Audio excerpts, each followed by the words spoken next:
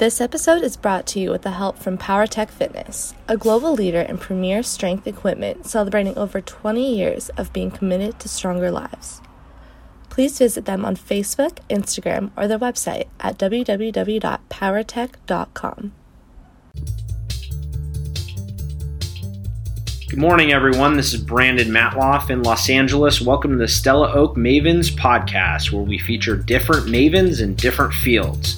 A maven is an expert of an expert. They are the go-to person who you would want to ask all the questions to before making a decision. The purpose of our podcast is to help the consumer be more knowledgeable.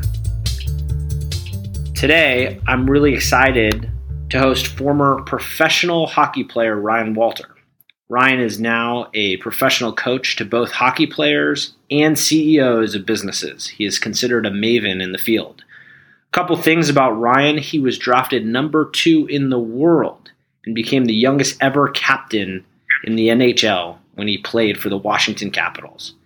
He went on to be an NHL All-Star and Stanley Cup champion with the Montreal Canadiens, and after playing for 15 years, he not only became an assistant coach for the Vancouver Canucks, he also is the head coach of the Canadian Nationals women hockey team. So Ryan, did you always have a knack for coaching both on and off the ice? Well, I think so, in that probably not a knack for coaching. I think that's evolved. But I've always been curious. And I always think that's the first word. You know, when people get curious, all of a sudden there's energy to understand why things work. And that's certainly been my lifetime. So then how would you describe in leadership, I guess, how would a great coach help us create a winning culture at work? I think part of the process that we just talked about helps. You know, I've had great leaders in my lifetime. You know, I'd highlight a coach that I had by the name of Jacques Lemaire.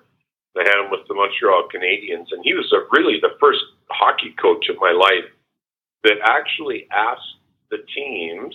So I always think there's two major ways that coaches have impact. Number one, they have impact one-on-one, and then they have impact one-to-many or one-to-team. And Jacques, in both situations, would ask questions.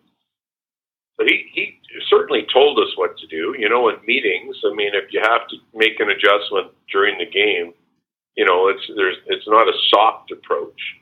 But when he wanted to get high engagement from the group, he would ask questions, and they were brilliant. They were simple questions. He'd ask the big defenseman, you know, at the back of the room who's almost falling asleep, you know, what is the left winger supposed to do in an offensive faceoff on the right side? So we always had to be aware. We always had to be engaged and understand the knowledge around the team. And I think that those questions that, you know, I do, as you mentioned, I do a little bit of coaching myself, and I have about 25 key questions that we walk executives and hockey players through that really help them to generate the aha moment, to generate that insight, independent of sort of what topic they want to be coached around. You said something interesting in the beginning of that. You said that as you read different books, and that the highest leaders are often reading quite a bit, that they are coming into how they can lead their team, and they're always trying to redevelop themselves, and coaches are kind of pushing them into that mindset of what they already know, to think above the line. Now, I'm actually hanging on to your book right this second. You know, in your book, it's called Hungry, which is awesome, by the way. I couldn't put it down when I picked it up. I read it in 2 days in Laguna Beach over the weekend a few weeks ago. And you get this book, by the way, at ryanwalter.com for my listeners out there. But in your book, you talk about the concept of being hungry and relentless momentum to keep achieving your goals. Can you talk about that for a minute and how we can continuously stay after it? Because I think that is the challenge. We can all get to a certain level, but staying after it on a relentless momentum is probably the most challenging part. So maybe you can just talk about that for a second. Yeah, you know, it's interesting.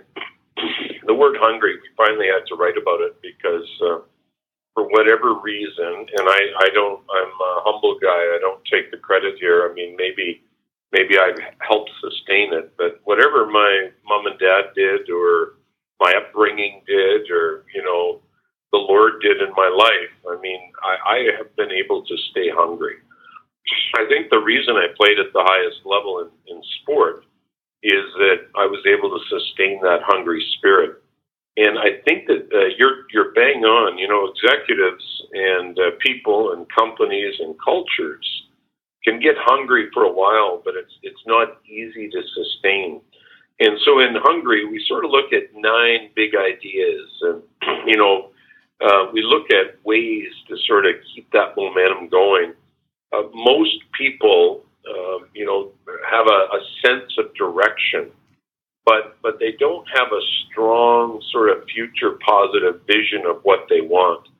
And what we have found is that, the first foundational piece to really staying hungry is to have a strong vision of the future, have a strong sense of where you want to land and how you're going to get there. And I think that, those little tiny pieces of future positive, little tiny pieces of what you want, how to get it, really help us to stay on the course around being hungry towards stuff that we want. We find that either people are moving in a direction towards the life they want, or they're moving away from a direction from the life they don't want.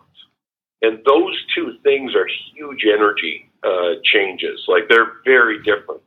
The brain, actually, we're learning in neuroscience, the brain has an organizing system. It moves away from things and it moves towards things. And I am afraid, Brandon, that many people, and hopefully not too many of your listeners, but many people get stuck in life because they spend a lot of energy in what we call past negative.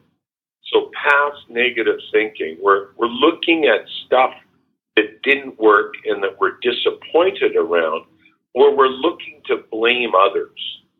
And when we're stuck in that type of scenario, that type of mindset, it's very hard to get our eyes on the future we want. And if we don't do that, that's sort of the cornerstone. If we can't do that, it's very, very, very hard to stay hungry. 604-996-4446 is a direct cell number to me. And I love our business. I'm engaged in our business. And when you dial that number, you don't dial my assistant. You get me, and would love to talk to your people. I hope you don't regret that. We got 5,000 people this is going out to. So if your phone starts to blow up, I'm not paying the new phone bill. All right. Well, thank you, Ryan. I really appreciate your time today and all of the great ideas that you shared regarding leadership. This has been a Stella Oak Mavens podcast. We hope you enjoyed it today. Thank you.